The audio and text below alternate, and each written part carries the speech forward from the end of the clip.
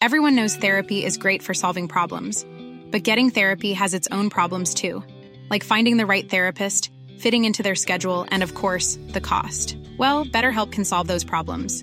It's totally online and built around your schedule. It's surprisingly affordable too. Connect with a credentialed therapist by phone, video, or online chat, all from the comfort of your home. Visit BetterHelp.com to learn more and save 10% on your first month. That's BetterHelp, H-E-L-P. SRB Media. Is it so you're lost in dreams beside the world? Wanna go? Good evening, Gabby. Good evening, TC, and welcome all to part 19 of our weekly podcast, The Curran View, with the idol of Hillsborough, Mr. Terry Curran. Yes, it's good. The podcast is going well, so I'm pleased with it. A great result for Sheffield Wednesday against our arch rivals Leeds, that we didn't get beaten, and a great result for you in Birmingham. Certainly was. It was, and it is, because I've never heard of the guy at Birmingham, and he's doing a marvellous job there. They were one of the teams that a lot of the people in know always seem to try and tell us all what's going to happen in football, but Birmingham was going to get relegated. It looks like, again, they're all going to be wrong.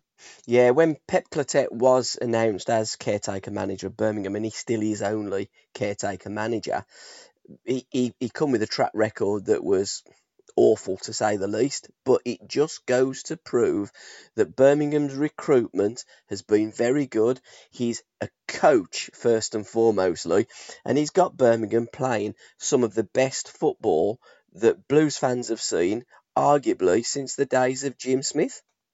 Well, that's good, because I'm all into trying to win football match in a positive way, in an attacking way, with knowing that you have got to be able to defend, because you just can't attack. So I'm pleased for him, and I'm pleased for the Birmingham fans, because at the end of the day, no one knows how anyone's going to do when they're given a certain job. Yeah. And until that manager's given that job, or that coach, how you want to class him, none of us will never know until he's given the job, and then we can see whether they can do it or whether they can't do it. Again, it's a little bit like watching a game of football. You go to the game hoping to see a great game, and sometimes it isn't. I mean, sometimes it is. And you're right, it's like when you buy a player, you're hoping that the player's going to be a success, but sometimes they're not. And it's the same with the manager. You appoint the manager, sometimes it works and sometimes it doesn't. And with Pep Clotet at the moment, it is working, and he is playing. He's got some good young players that he hasn't been afraid to blood in the first team, and he's got them playing good football, which is what you want.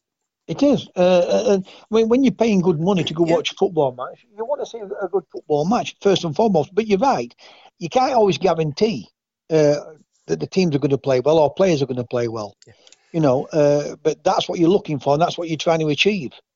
But when you look at the scenarios where people expect or telling us that this manager is right, this manager is not, who are they to tell us? We can make our own judgment of managers and players.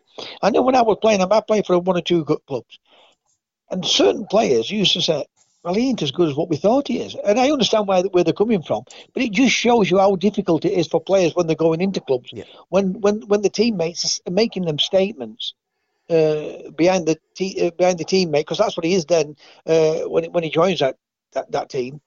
But some players do make that statement. They'll say, what do you think to him, T? So give him time to settle in. Well, he's not as good as what I thought you were. Yeah. So it's not easy when you're joining new clubs. Some find it easy and some don't. And it's how them players can settle in as quickly as possible, which will help them in their careers and at those clubs.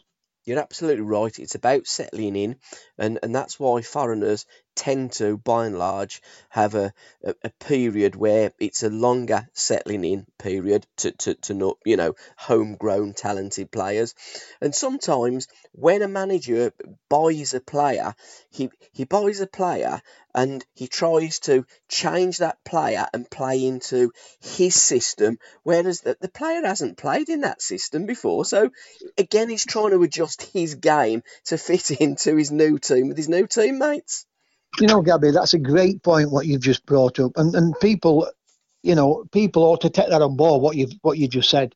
They bring the same players to for the club and for that team, and he might be a striker and they play him out on wing. Yep. It might be a midfield player and they play him in defence. It might be defender and play him in midfield. You think to yourself, why have you bought him if you're not going to play him in the position where he's going to benefit him and benefit the team? Yeah. Why buy him? And so, right, well, we've already got a player. I'm happy with that position, but I want him in team, so I'm going to play him out left, out right, out wide right, or in defence, and it may not suit him. Yeah. But then it's his fault. Like I've always said, I don't knock managers because I'm the first to praise the great managers. But I know what a lot of managers are like. It's them what can ruin players and how he wants his team to play and how he wants that player to play. Yeah. That's a great point by you. That absolutely fabulous point. 100%. One player that has played in a different role this season to what he's been used to is Ollie Watkins of Brentford, who's scored, I think, 10 goals now, and he's absolutely flying. And I like to watch Brentford play. I think they've got some fine players, and they're a team that over the last few seasons have sold what's perceived to be their better players, have replaced them players and are still competitive in the Championship and must have a really small budget. So again, what you've always identified, it's about recruitment and good coaching staff. 3 things on that. Yeah. The boy Watkins. How do we know that weren't his best position? Yeah, exactly. Yeah, he never played. We don't that know way. that. No, exactly. No. I know there's a young kid being released by Barnsley, and he's gone to Huddersfield Town, and they'll be playing him in defence. Yeah. He's only 16, playing him in defence. He's gone to Huddersfield. Huddersfield signed him on and gave him a pro contract, a scholarship, and he scored 20 odd goals last season. He's just come back after injury. He scored 7 in 7. Yeah. But he said to me when I was doing a bit of coaching with Jock, and he asked me I asked him if he wanted to join in with us, and he said, "Do you mind?" I said, "No." And he was telling me, they're playing me in defence. I always thought I was going to be a full back, He said, and I'm a striker. Yeah. So we don't know. Now, the Brentford thing, they have played football for the last 6-7 seasons. Tried to play decent football and sold good players and made good profit. Yeah. The guy who was at Queen's Park Rangers, come on. Well, manager or player? Manager. Warburton. Warburton at Queen's Park Rangers. Yeah, he was there. I think the new people what came into Brentford brought him in, and they played some marvellous football and they sold players. Then he moved on obviously to Rangers, and then Dean Smith came in and carried on. Yeah. Same thing. Playing a quality football, and they were selling the better players, because I think that's what they've looked at is the way forward for Brentford, is to be able to fetch some players through and sell them and keep showing a profit for the club, so he can keep surviving in the Championship, and with a bit of luck might be able to get into Premier League. Yeah. And then the new coach now, the new manager, he's taken it on again and done the same thing. He's had his little bit of flips, but he's come back, always come back. Because of his way of playing football and wanting to attack and play attacking football.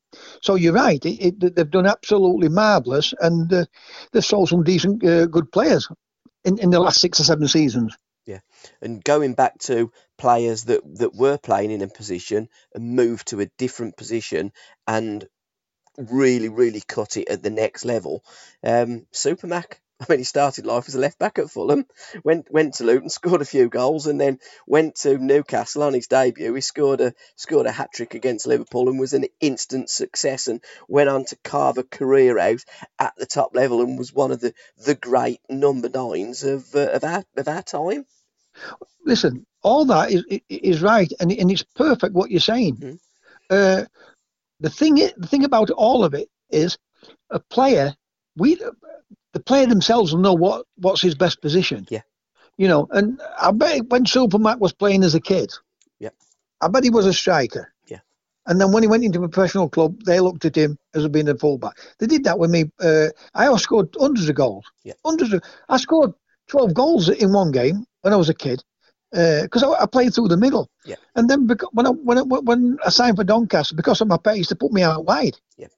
And they got a couple of more players. Whether they thought they were better than me or not, they might have been stronger than me, and that's why they played them, because they were bigger and stronger than what I were. Because I was like a lightweight player when I first signed at 18, compared to the two strikers we got were big, strong lads. Yeah.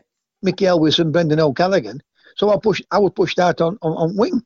So it's strange because Jamie Carragher was a striker, and he used to hold the ball up well. When I'm listening to other people talk about him when he was at Liverpool, and they said he was a decent striker, and he finished up going into midfield, and he finished up then as a fullback or centre back, and then they were playing him fullback. But when I looked at him, he looked a decent centre back compared to a right back, because I always thought he could be got at as a fullback, not because I was a winger.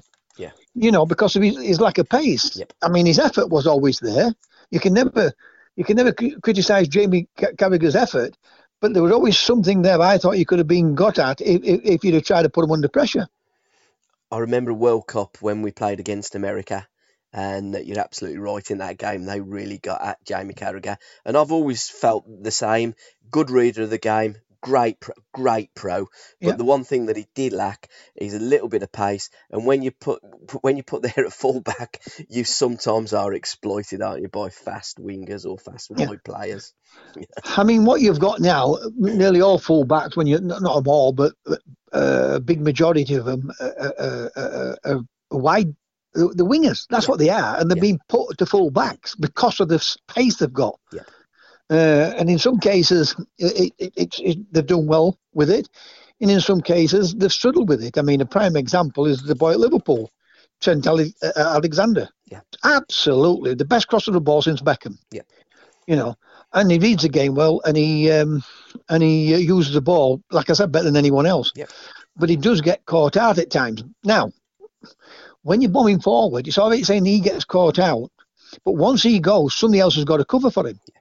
So, I mean, people now started criticising him and saying, well, he's easily getting caught out at certain times in the game. Well, of course he is, because he's bombing forward. Yeah. Same as Robinson, he will bomb forward, and sometimes he'll not get caught out as much, because if you look at him, yes, he does get forward, but he doesn't get forward half as much as what Trent Alexander does. Yeah. Players that got forward. And while we're talking of wide men and wingers, got to say, probably the greatest ever, Garrincha. What a player! What a player he was. Well, I mean, I can remember watching glimpses of him in the early World Cup in '62. Yeah. Was it 60? Yeah, 62. Yeah, it was. Yeah. And then little bits of in 64. Was it? I'm not sure if he played in 64. 58. 58, but I was only. I was too young for that. But I think he was. I think he was a brilliant George Best, weren't he? He was out women and drinking and all that, all those shenanigans. So he was the George Best of the Brazil. Oh, he was unbelievable. I mean, he got a problem with alcohol. He got a problem with birds as well, and he didn't really care, who he went with.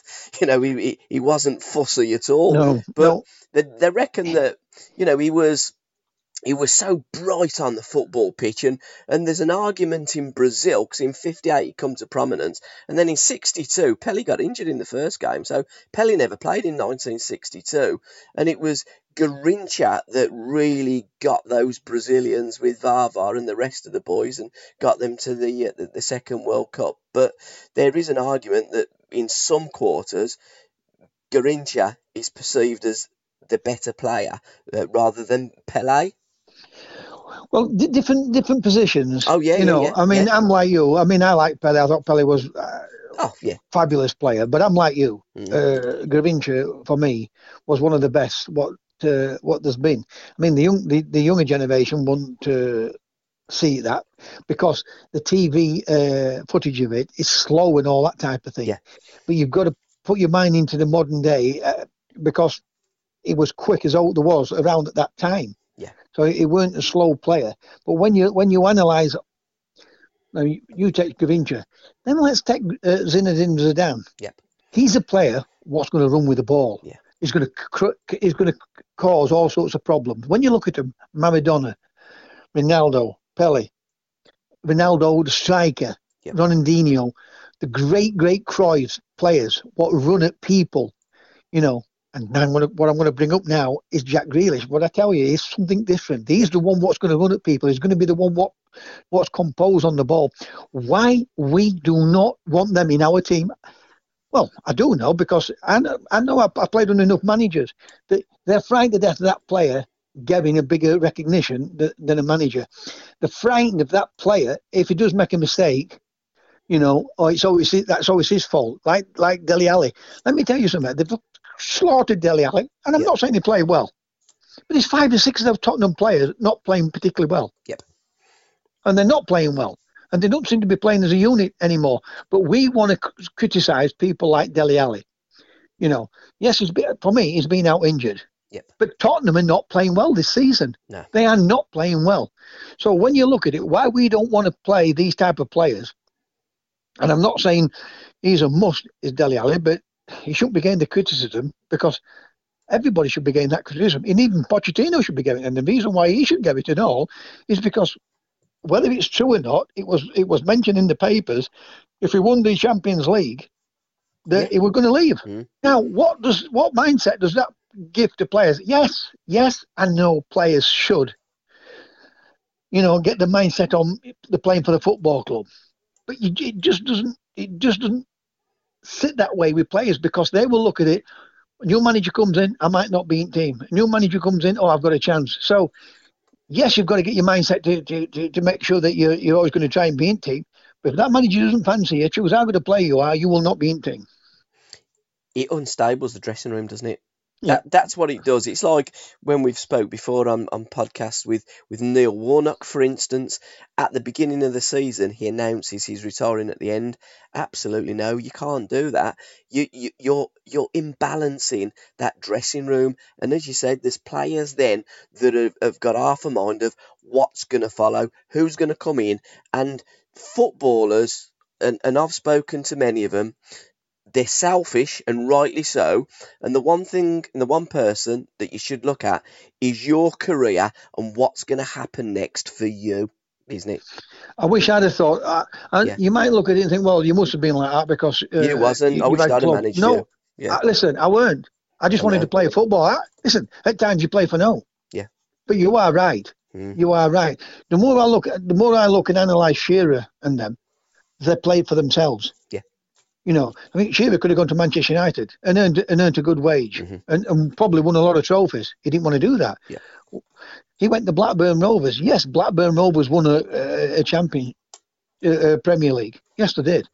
But what would he have won more? What would he have won at Man United? He didn't go to Blackburn Rovers because they were getting lesser money than what he would have got at Man United. Yeah. He went to Blackburn Rovers because he got more money. Exactly. So it's selfishness. Yeah. And when you look at it, I'm not saying he's wrong because at the end of the day, you never know what's going to happen to you in football. You could get a serious injury and that you finished altogether. Yeah. You could have a serious injury and might not be half the play that you were before. So I can see why they do it, but there is more players do that, and you're right. There's more players are selfish than what would play for the club. Since I've been doing these podcasts with you, with Alan, with ex pros and talking to them, and my opinion has changed totally.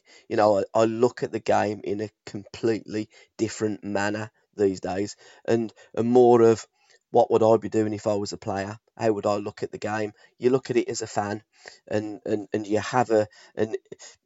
you have an opinion and a view on the game, but when you talk to pros, you get more of an insight about what's happened in the game, and what is going to be happening in the game in the future as well. You see, Gabby, people think, oh, I want to have a go. No, I never had a go at Cloughie. Only time I had to go at Brian Clough was if I weren't playing. Yeah. But I understand him. The team's doing well. Yep. And I understand our Kendall. The team was starting to do well. I was out for 7 months. So by the time I got back, they're winning here, there, and everywhere. But when I joined them, both of them were near bottom and struggling. And it took somebody like me to come in and help them out. Yep. And I'm not taking all the glory for it. But what I'm trying to say is, it was somebody like me what came in and helped him. So, but what I'm trying to say is, on that point, there's some players what don't get picked, and you see it as a player, and you think, why ain't it? Tony Woodcock was a prime example. When Cloughie weren't playing him, but then he got Peter Widd, and he got John O'Hare, yeah, and Barry Butlin, yep, and he looked at Bert Bowery. I don't know if you know of Bert Bowery, but no. he was at Forest, and they looked at him, and it didn't work right, and he was going to sell Woodcock to Lincoln and Doncaster. Both of them do wanted to buy him, and I tell that story when he asked me who I thought was best player on pitch, and I said Woodcock, and he said, note about football. Yeah. 2 months later, come back and he apologised. He says, I'm sorry, you do know something about football, because he can play. Listen, the managers pick the team, the managers pick the philosophy, and it's the manager what's got to have a strategy what the players are going to believe in. Yep. And if that don't work, you're not going to blame the players, because yes, them players what's on pitch you can turn around. They don't. I never see or hear anybody turn around and say, I'm not blaming him because he rolls his sleeves up. Because they roll the sleeves up, they might be playing bad. Yep. But they're working the socks off. Yeah. Gabby, you've got to get the balance right. Yep. 100%. You've got to get the balance right. You've got to have that bit of flair in your team, and you've got to have a bit of that grit in your team. And if you get that, you've got more of a chance. But you cannot just keep blaming that type of player like Dele Alli, and then the ones what roll the sleeves up don't get blamed for anything. Because why are they running about? They might be running about like headless chickens. Yep. But because they're running about people, that's brilliant. That I don't buy that. I don't follow the flow with that type of thing. No, I must admit I don't. And while we're in that area, magic moment. Who caught your eye this week, and who's your magic moment? You can have one from the Premier League and one from the lower league, so you can have two. We have two every week. So well, I'm having two. Yep. And I'm having two from the Premier League. Okay, that's fine. And I'll tell you why. Again, I'm definitely going to pick a goal one of these times from the lower leagues, or one of the lower leagues, or some skill. Yep. From one of the lower leagues. But the two things I've gone for, yep, and the reason why I've gone for them is Leicester winning 9-0. I have to give that as the main one, and the reason why, I'm not silly. Yes, they've got a man sent off, and sometimes it goes for you, and sometimes it goes against you. Yeah. I.e., whether the team what's got the man sent off, or the team what's got the extra man. Sometimes you find it very hard to break them down, and sometimes you can go and win a game by having a man sent off. Yeah. But the performance by Leicester, and when they had him on the floor, they did not let him get back up. Yep. Now that shows me that Brendan Rodgers, right, is wanting to win something. Don't let him up. Make teams fearful of you. And the second one is Liverpool. And the reason why I've gone with Liverpool and all, and it's not a goal, it's the performance at Leicester. And there were some great goals at Leicester. And the reason why I've gone for Liverpool in a magic moment, they haven't played particularly well at Sheffield United, which I saw the game. They didn't play over particularly well against Leicester. I thought they played a lot better against Tottenham, but they went 1-0 down. Son could have made it 2-0 when he's gone round the keeper, but the keeper's done exceptionally well to push him Yes, he did. further wide, Yeah. but he's still got the shot on, and he's hit the crossbar. But it's the performance of them 2 games, and it's that type of performance what could win Liverpool the league. I mean, I said Man City will win the league by 12 points because I think they're that strong, there's that strength in them, and I'll still stick to that. People look at it, don't talk so stupid. You can't change your mind. So I'm going to stick that way. But them 2 performances for me this weekend are showing determination, that the mean business, that they want to win something this season. Yes, Liverpool won the Champions League, right? But they're wanting the big prize. They haven't won it for 19, 20 years.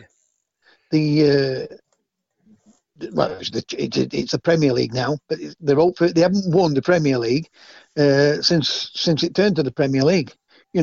So they're determined to try and win that. So they're trying at all costs not to lose games if possible. But Leicester, again, that performance I thought was terrific, absolutely terrific. From first 3 minutes, 4 minutes, you can see that they meant business, and Manchester and Southampton were on the wrong end of a great performance. Yeah, again, absolutely right. And I think you were absolutely spot on when you were talking about Alisson, how he went to ground and he forced Son just wide enough, because if he hadn't done that and done that stretch, Son would have just gone round and then just dinked it over, but he couldn't because Alisson was there and he forced him wide enough to narrow that angle and made it difficult. So I thought that was excellent goalkeeping. I thought Liverpool's performance, again, wasn't the greatest, but it was enough to get what they needed to do. And Jordan Henderson, I think when he scored that goal, you could see the relief. Yeah, absolutely. And they are winners. And I love watching Liverpool, and I love watching Leicester as well. And I think Brendan Rodgers has done an absolutely phenomenal job. And when you look at the way Leicester play, their philosophy of football, their shape, everything about them, they defend well as a unit, they go forward as a unit, and there's goals in that top 5. And I think Leicester could finish in the top 4 with Chelsea, Manchester City, and Liverpool this season. I think Leicester will finish in it. Yeah. And on that. What I've seen, yeah. While we're on about Leicester, the average age is about right for them and all. It's a good, young, balanced young team. Everything about it's balanced. Going back to the Alisson thing, if you go and watch, you watch what Alisson does. If you go on YouTube and watch the goal. The incident where he's at the crossbar, he's delayed it because Song's waiting for him to throw himself. Yeah. Alisson is waiting for Song to find out which way he's going to go, or is he going to shoot, right? But he's made it the goal as small as possible for Song to shoot, and at the last minute, Alisson's really gone to his feet, and you can see him really go down to his feet, and it's forced him that wide. And it's that little bit, the bit of magic from Alisson, what's forced him wider than he wanted to be. Yes, he's got his shot off, and yes, probably if he's hit the crossbar, he should have scored. But it's that little thing what's made him have to rethink about his shot. And when I tell you about every great team has to have a world-class goalkeeper, else you'll not win. No, even that proves me right. Now, my 2 magic moments are one from my team, Birmingham City. Brilliant. With that pass from Dan Crowley, that was sublime. And he's just put it over there. Maxim Collins knocked it across, and Pedersen's got Birmingham's first goal. So that was just a magic moment for me. And the second magic moment come last night in Seattle, in Los Angeles. Raul Ruiz, a Peruvian striker. I mean, what a goal! It was a tremendous spin. Great feet, and when you look as though some people think he's just put it too far there, but he put it in such a position that as he's running onto that ball and made contact, it was unstoppable, and that was just a fantastic bit of skill and a great goal. And Seattle now Western Conference champions. Well, you see, on all the little things that you've mentioned, the pass. If you're going to have box to box players, you're never going to get them type of passers, or not enough of them type of passers, are you? Yeah. Because they don't do it. That's why you've got to have these players like Zizan, like a Jack Grealish. What's going to put three or four? When I've told you, when you can play between the lines, and what I mean, what players will call between the lines, you'll have 2 midfield players or 3 midfield players, and your back 4 or your back 3. And if you can get that ball between 2, 3, 4 players, you're putting 2, 3, 4 players out of the game. Yeah. Unless you have those players in your team. Are they always going to do it? No, they're not. But you've got to jump on the backs, if they have an off day. And that's what we do, and that's what our pundits do. And then it puts the pressure on the manager, because that's all they want to talk about. If I was a manager, I'd just put it down to experience. Look, you've all been players. Anybody can sit there in the studio and criticise. I mean, when I criticise a manager, I'm criticising his philosophy. I don't criticise the players of the team. I criticise his philosophy. Yeah. So you need that type of player. You've got to have your Jack Grealishes in your team. Again, I've fetched Jack Grealish. I was talking to him about him 2 years ago, right? I talk to him more now with you because obviously you've got me at it with him, right? No, but when you said to me, I said, listen to me, he's different. Yep. He's a different. Somehow, David Moyes and then Sam Allardyce this week on TalkSport, he's different. He's a different type of player. He's the one what can do. Why didn't they have these type of players in the team? I mean, Moyes had Rooney, right? He had a problem with Rooney when he was up at Everton. Then he went to Man United. He had a problem with Rooney. So there's something tells me he can't handle that type of player, or he doesn't want to handle that type of player. But when they're not managing him, they're the first to turn around and say, "Oh, what great players they are." So we have got to get these players into our teams, whether it's at Aston Villa or whether it's at national team when they're playing for the national teams.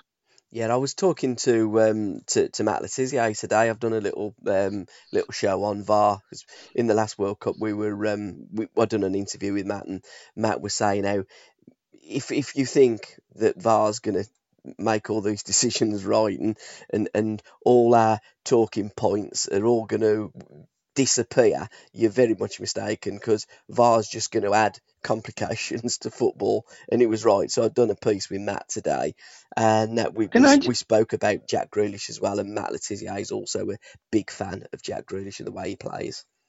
Can I give you my opinion on VAR? Of course you can, yeah. Right? Because I really don't want to talk about it. No, VAR is not the problem. Why is it in England we have a problem with these decisions? Why? Anybody else in the world, when a decision's given, that referee goes to the monitor to have a look himself. Exactly. Why don't we do it here? It's not the VAR. What's the problem? Who's the people? Because we know who the referee is. Yep. We know whoever's refereeing that match. We know who it is, right? So whoever the person sat watching the monitors in these studios or wherever they're at the grounds or wherever they are watching these games, and we're seeing these decisions, why? I mean, the last week's game, not Saturday, week previous, when Watford should have had a penalty at Tottenham. Yeah, that's a blatant penalty. Yeah. Why don't that referee go to the monitor and have a look for himself? I mean, I'm not into all this anyway. I thought that was coming in for clear-cut goals. Yeah, so but they fetched it in for everything by the looks of it. Yep. But there's something radically wrong with it. Yep. Why isn't the referee going? Why isn't somebody asking this question? Why isn't the referee going and having a look at the TV monitor? What's at the side of the pitch? So somebody should turn around and say, right, I'm not sure about that incident, whether it's a penalty or not. Have a look. So if he's telling him it's a penalty, right, and the referee's sticking by that the referee didn't give it, but he's gone with the one, the guy was looking at the TV monitor, instead of him going to the TV monitor, because he's the referee and he should be able to judge him and say, oh, no, that's a penalty. So there's something radically wrong with this. Why the referee's looking at these monitors? And we need to know who these people are, what's making these decisions, watching these monitors. We have to find out, Gabby. It has to come out. Yeah, the ones watching the monitors are referees, and pretty much the people that are saying that you can't use the monitors. Yeah, but we don't know they are, do we? We don't know it is. Football chairman of the football clubs haven't voted for it, and the referees, the gaffer Mike Riley, what they don't want to do is they don't want to slow the game down, and that's the reason that they've said just go to Stockley Park, get the information, and then we move on, and the game can flow quicker. But that's why, and it's the Football League chairman that voted against it. That Mike Riley was on Talk Sport this week. Yep. And somebody was asking him, listen, and he stuttered more than a person what stutters. When they were asking him, he didn't know what to say. No, exactly, yeah. You know, I mean, look, once it's said, it's said. Yep. But there is that many bad decisions at the moment in time. That's crazy. Yeah. It's unreal. It's unreal. But the worst decision I've seen is Holsten Kiel versus Bochum in Germany. Did you see that they're posted up? No, I haven't seen that one. The players had a shot, right? The substitutes are warming up behind the goal.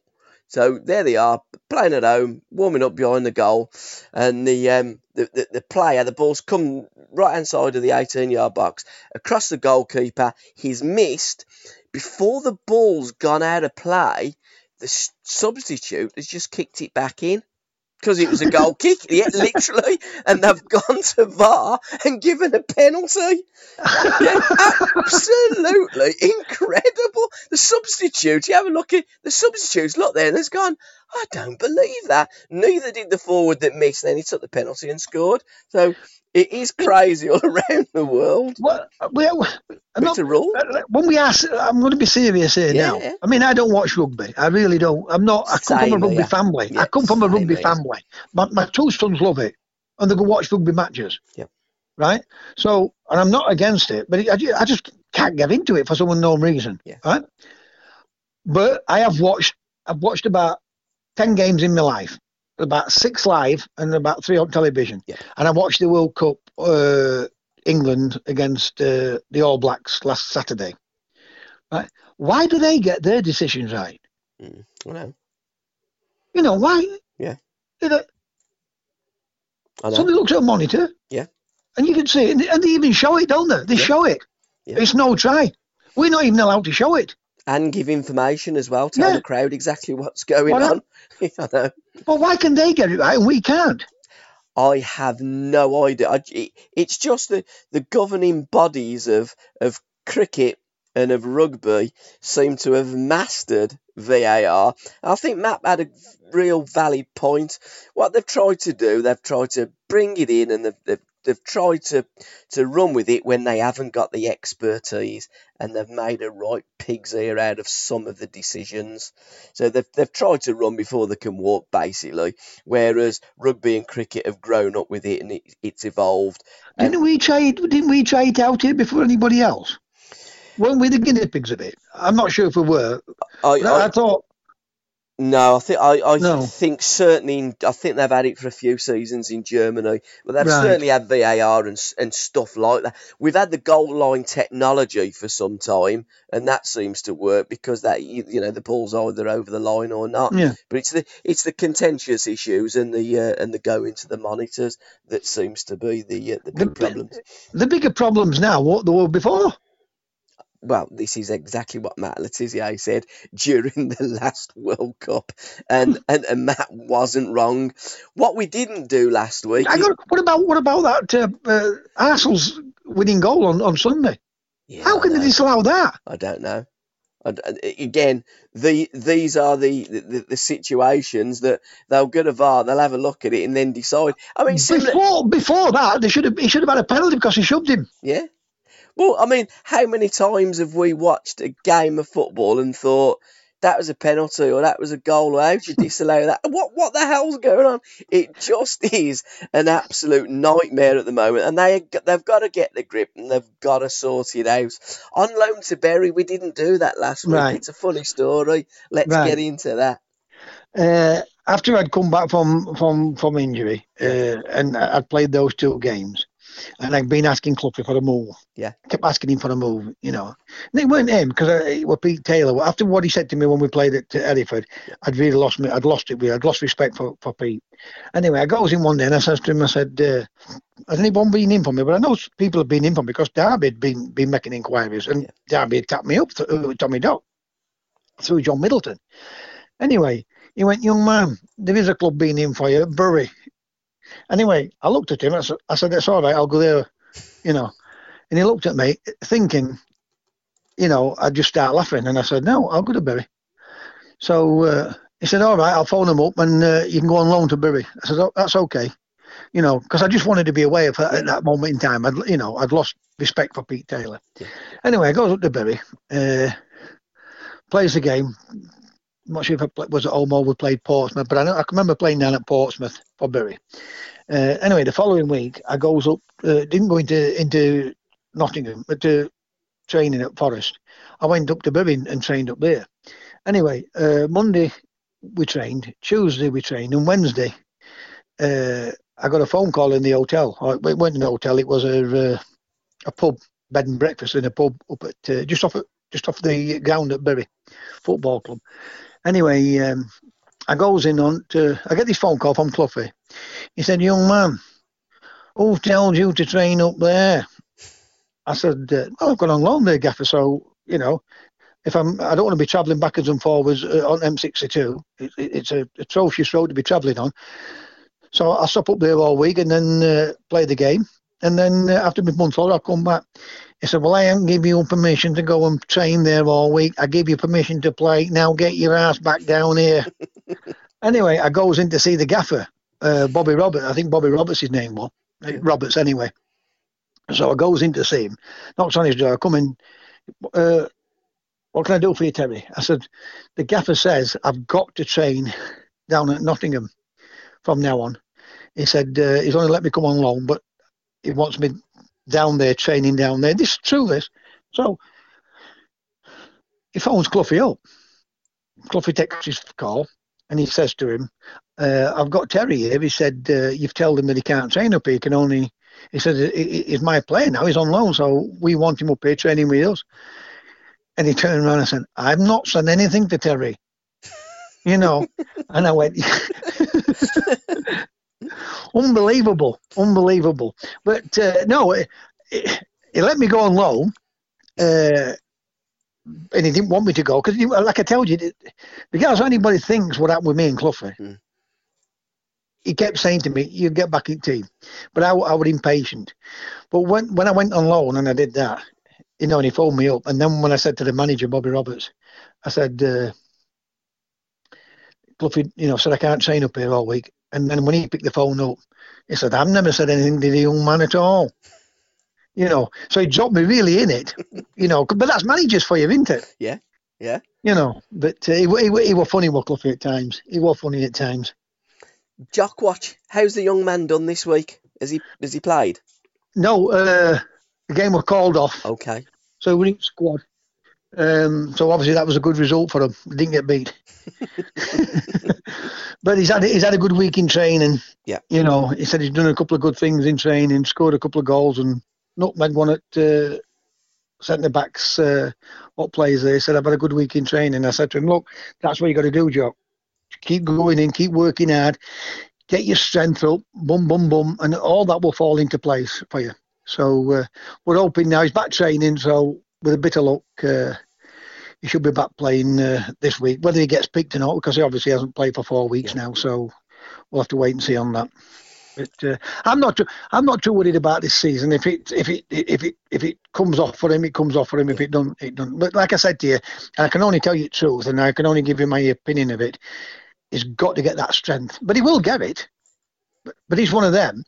It'll not come out of him until he's 21. Yeah. The problem is, because I was talking to David Hurst last night, his lad played at Grimsby, you know, and Jock said to me, David Hurst here, Dad, he said, he wants to speak to you. So I said, put him on phone. And he was saying to me, I said, how's your lad? Because his lad, He said he's doing really well, Terry. He said, but he's working hard. He said he's now just starting to fill out. And then we were just talking the same thing about Jock. Yeah. I said, but it's all right for your kid because now he's at Leicester. They give him time. They give him time, don't they? First division, because they're not bothered at 2 years. They'll give him a 2-year, 3-year contract and just leave. Not to leave him, but they'll be building him up and everything. At Grimsby, there's no games. Yeah. So if he can go out on loan to that Lincoln, they've had one game this year, and that was November, and it was called off. Yeah. Waterlock Pidge. Yeah. So there's no games for them. So they don't get time at that. That's why I keep saying to Jock, you've got to go in that gym and do some work. Yeah. And once he fills out, I'll let you all. Like my eldest son, I told you he could not play him. I told him straight away, and his mum didn't like it when I told him. But I said, I'm not going to tell him a lie. He's got a big chance, but he's got to fill out. He's got to fill out. And he will fill out, but for me, it'll be 21 when he fills out unless he gets in that gym. I wrote something down from your book.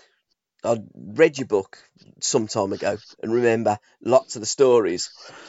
I've got this wedding reception 1976, England versus Scotland. What's the story behind that? Well, what had happened? I just got married. Okay. Right, I just got married, and the England-Scotland game was on TV. Mm-hmm. And we've gone into the reception, right? And obviously somebody's going to do a speech. Yeah. The best man's going to do a speech, and they're all looking for me, and I'm watching the match. England, anyway, the wife at the time is shouting for me to come, and they're doing speech. I said, no, I'm watching match. So, but I was football daft then. Everything football man I was. Football man. And getting married on a weekend or on a Saturday when England play, especially when it's Scotland. I think that was what they call it, the home internationals. Yeah, it would have been, yeah. I think that's what it was. Because that would have been at Scotland rather than at England, because in 1975, we used to go one at Hampden, one at Wembley. Because in 1975, England destroyed Scotland 5-1, didn't they? Do you remember? When Jerry Francis and co and Kevin Keegan yes, that's right, done a right job. I've got an idea. Scotland won 2-1 in that game in 1976, and Dalglish scored the winner. I might be mistaken. I might be wrong. I can't remember the score, but it was on my wedding day when they were playing, and everybody's looking for me, and I'm watching match. When best man's giving a speech, my wife's trying to shout me in to come into the room. They're doing a speech, What did the missus say to you after? Did she give you a round off, or did she? She was all right, Jim. In those days, times have changed. You won't be able to do it now. I mean, players now, when the wives are having babies, are missing games now and watching the baby being born. Yeah. I'm not saying it's wrong. I'm just saying it's how the times were at that time, isn't it? Yeah, totally different. League Cup final, 1979. Big game. You played against Nottingham Forest, your old team, for Southampton. I look today now, which we are 40 years on, and it's the Carabao Cup. And in our area tonight, we've got Aston Villa taking on Wolverhampton Wanderers. 21 changes to the two sides. It wasn't like that back in your day in 79, was it? I can't, honestly, I cannot understand it. Now, look, take the top four in the Premier League, because what they do, playing in the Champions League, they are playing in a mini league, aren't they? Yeah.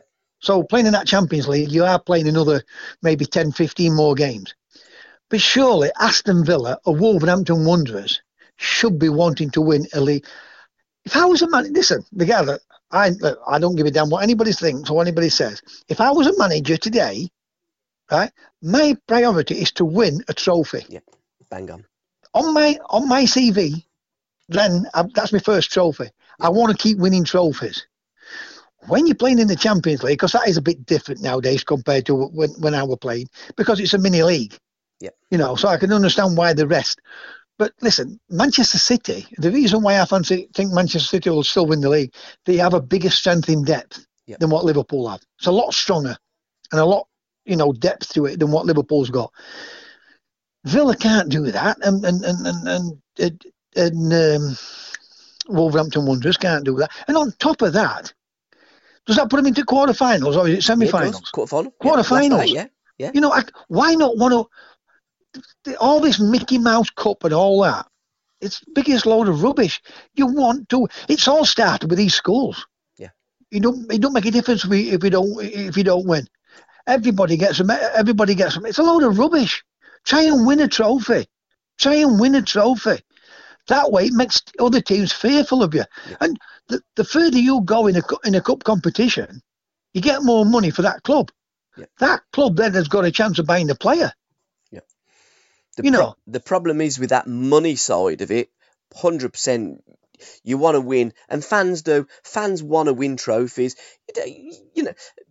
People, supporters, don't remember when you finished 8th in the Premier League. They remember when you win the Carabao Cup or the FA Cup.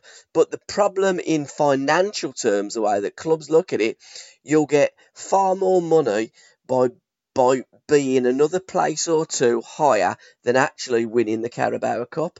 And that's the problem in financial terms. But for me, forget the financial terms. It's all about winning trophies as players, as managers, as fans, and as a club. Not your balance, but your balance sheet. It's different now because the majority of the fans now have become used to it, haven't they? The new fans. When I say the younger fans now, they didn't get what we got. The atmosphere of going to a cup match, a quarter final, or going into the last stage of a semi final of a cup.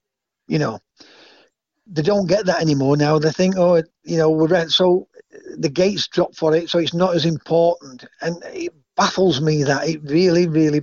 You can't guarantee where you're going to finish in league. No. Even Manchester City and Liverpool, can Liverpool guarantee they're going to win league? We could think that we're going to win league. Yeah. You can't guarantee it, can you? No. So why people or managers and even players think, well, we're not going to beat Liverpool this week, but we'll beat Sheffield Wednesday next week, or no, Sheffield United, or we'll beat Norwich next. You can't guarantee that. No. Norwich go and beat 100%. Manchester City. Yeah. You've got to try and win your next match.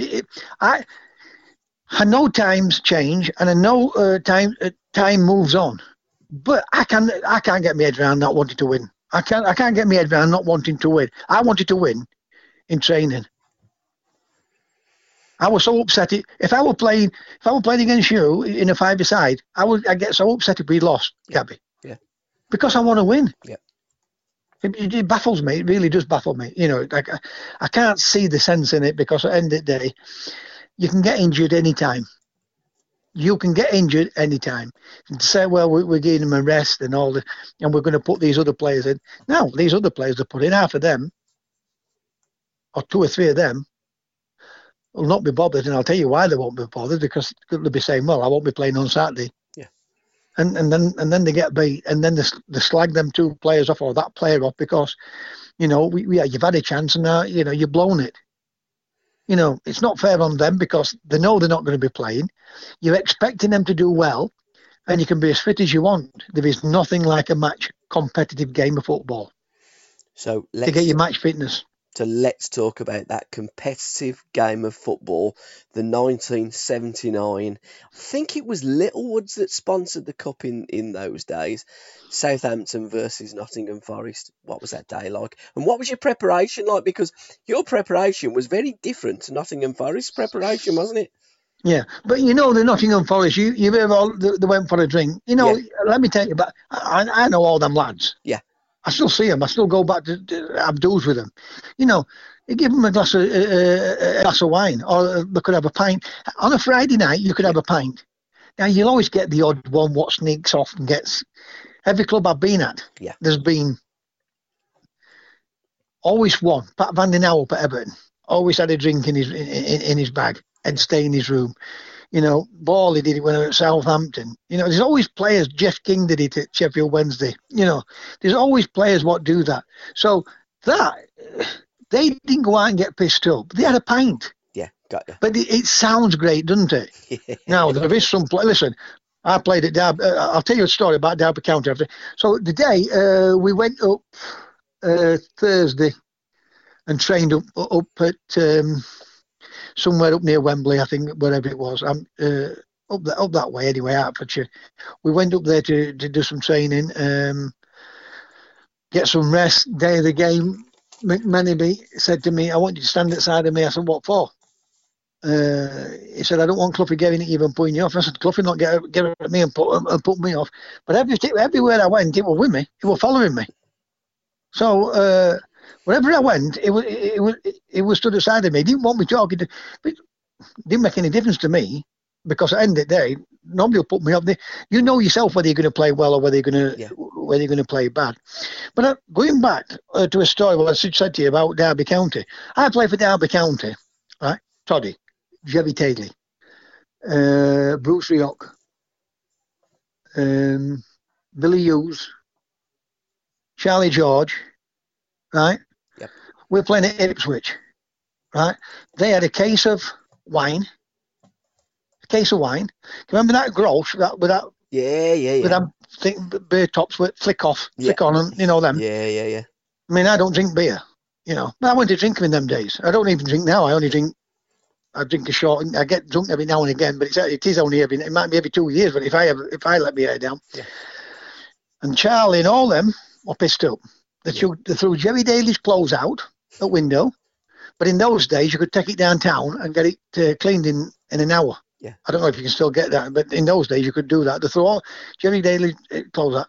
They didn't go to bed 5 o'clock because we were in my room, right? When they left, after cards, we were playing Chase the Ace, right? We beat Ipswich the next day 2-1, and Charlie George scores one of the best goals. Yeah. Now, if Forrest had done that, I could get all the hype about it, but they only had a pint. They only had a pint, you know, and I know that's true because I know Martin and all them, and when they're telling stories, they'll exaggerate a little bit to make the story sound even greater, don't they? Yeah. You know, but that's all they had. And I'm not saying Kenny Burns might not have had a few more because Kenny liked the bloody drink, you know. But I mean, that was another story. Reason why I fell out with Pete, we were on tour in Germany, pre-season tour. Yeah. And Kenny gets absolutely blotto. We didn't play in this game, me, Kenny, Martin and Robbo. And Kenny got absolutely pissed, and we had to be at this beer cellar because it was that German festival. There was a German festival, and we went in there, and they got these big long tables, you know, and there's about 30 of us on this table, and Kenny's coming, and Kenny, we've gone in, and Kenny's pissed out in his head, and we're trying to stand him up, right? And all of a sudden, Kenny's sick all over the bloody table. Fluffy's going mad, Pete's going mad, right? And Pete said, who's done this? Who's done it? It's not his fault, him. You know, who's he been with? Who's he been out with? I said, he's been out with me, Pete, right? This is your fault. My fault? I don't even drink. So Cluffy told Pete, how can it be his fault, Pete? He don't drink, you know. But Kenny would be the one what did drink. But that day, I know that night, they'd only had a pint. Yeah.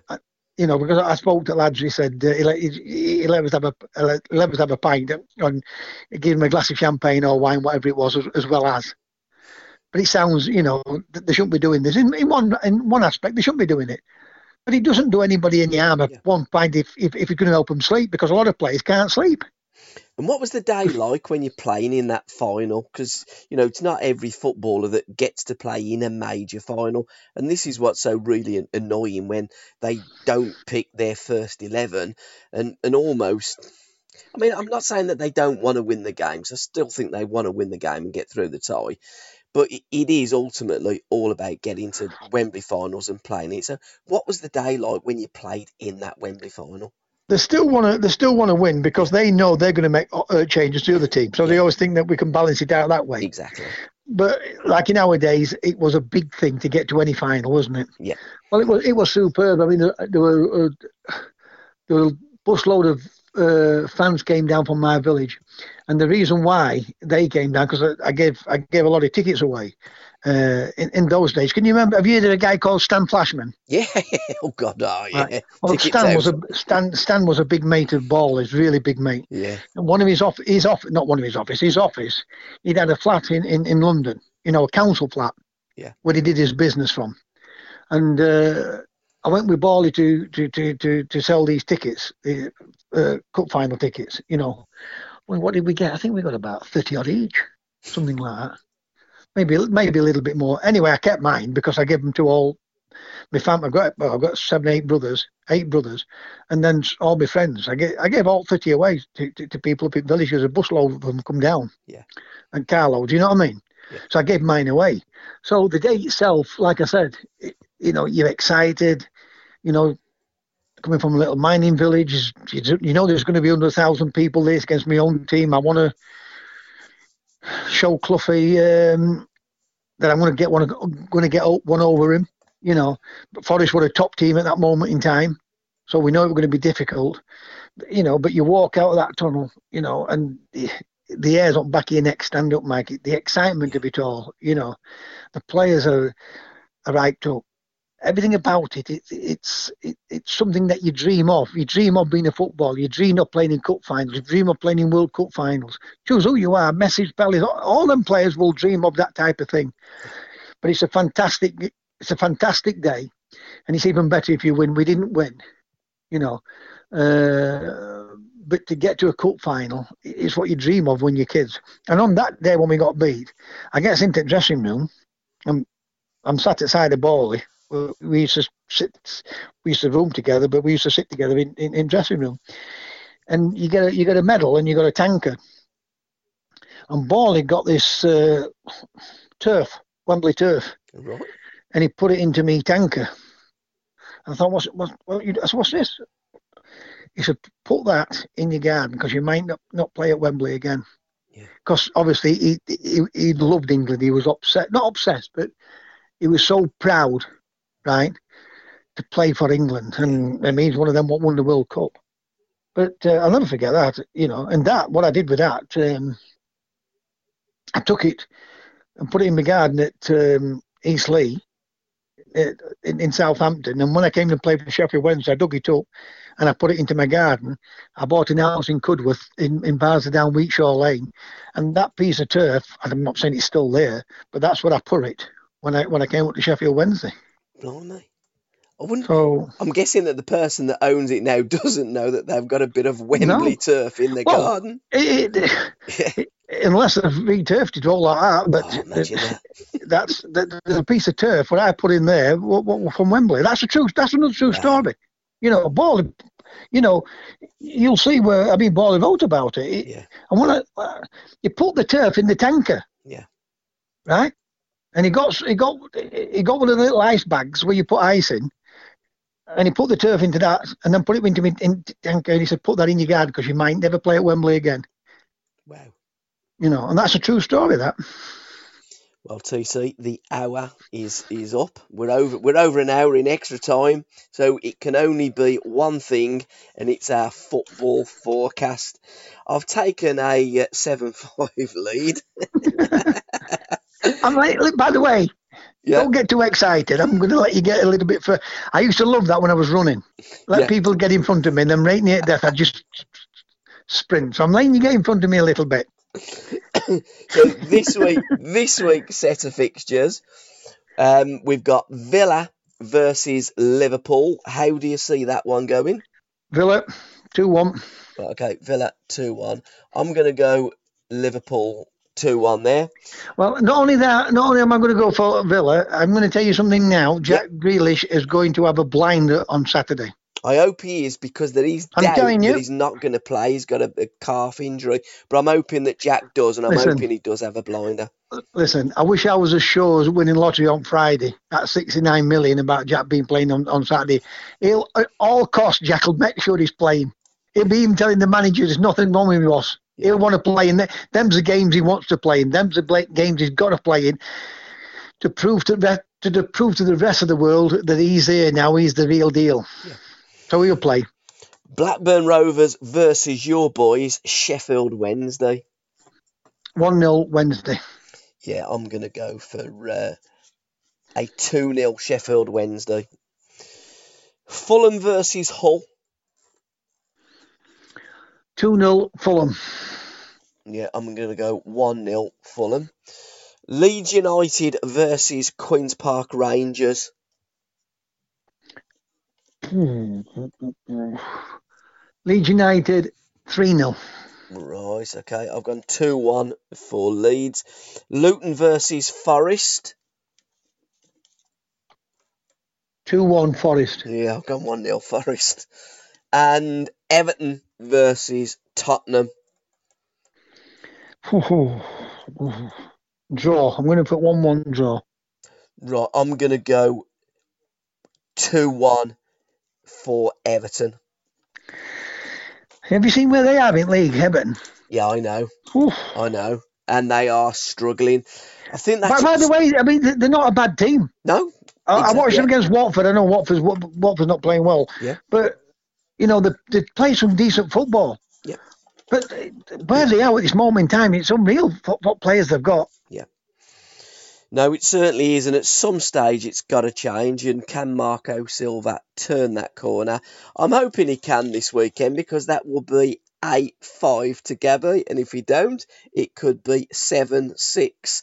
So it's nip and tuck, it's getting tight. Whatever happens, let's hope that we're both singing the blues. So all the best to you and yours, and we're going to go out, TC, with my record of the week from Dojo Cuts. It's called Rome, and what we're going to do with the record of the week is, if you win the football forecast, you pick the record, and if I win, I pick the record. So going forward, that's what we're going to do. So if you do win, think about what record you want playing next week. Brilliant. I will do that. Have a great weekend, you and your family. I hope Birmingham keep doing it, and I hope Birmingham and Sheffield Wednesday get up. One of them gets in the automatic places. If not, they get in the top four. And hope that they get a shout at playing at Wembley and going into the Premier League. It would be fantastic for me and you, because even though we like other teams where they play football, we still want our teams to do well. Yeah. Could you imagine that? The playoff final, Birmingham City versus Sheffield Wednesday. I'll give us some tickets, Gabby. We'll definitely go in. Terry, till next week, all the best, mate. Thanks so much. And guys, thanks for listening. We're going to leave you with Dojo Cuts and Rome. Brilliant. Thanks a lot. And thanks, guys, for listening. Okay. Cheers, pal. Bye. Bye. Bye.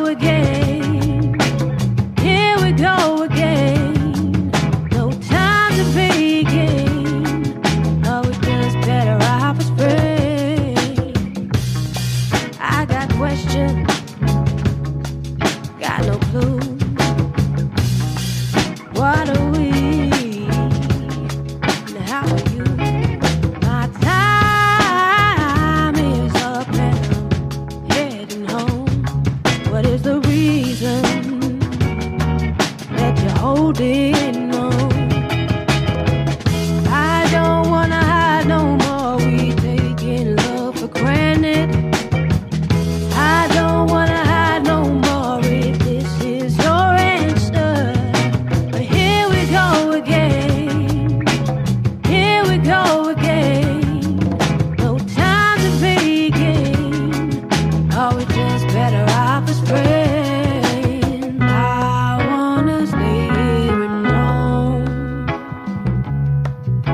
the boy.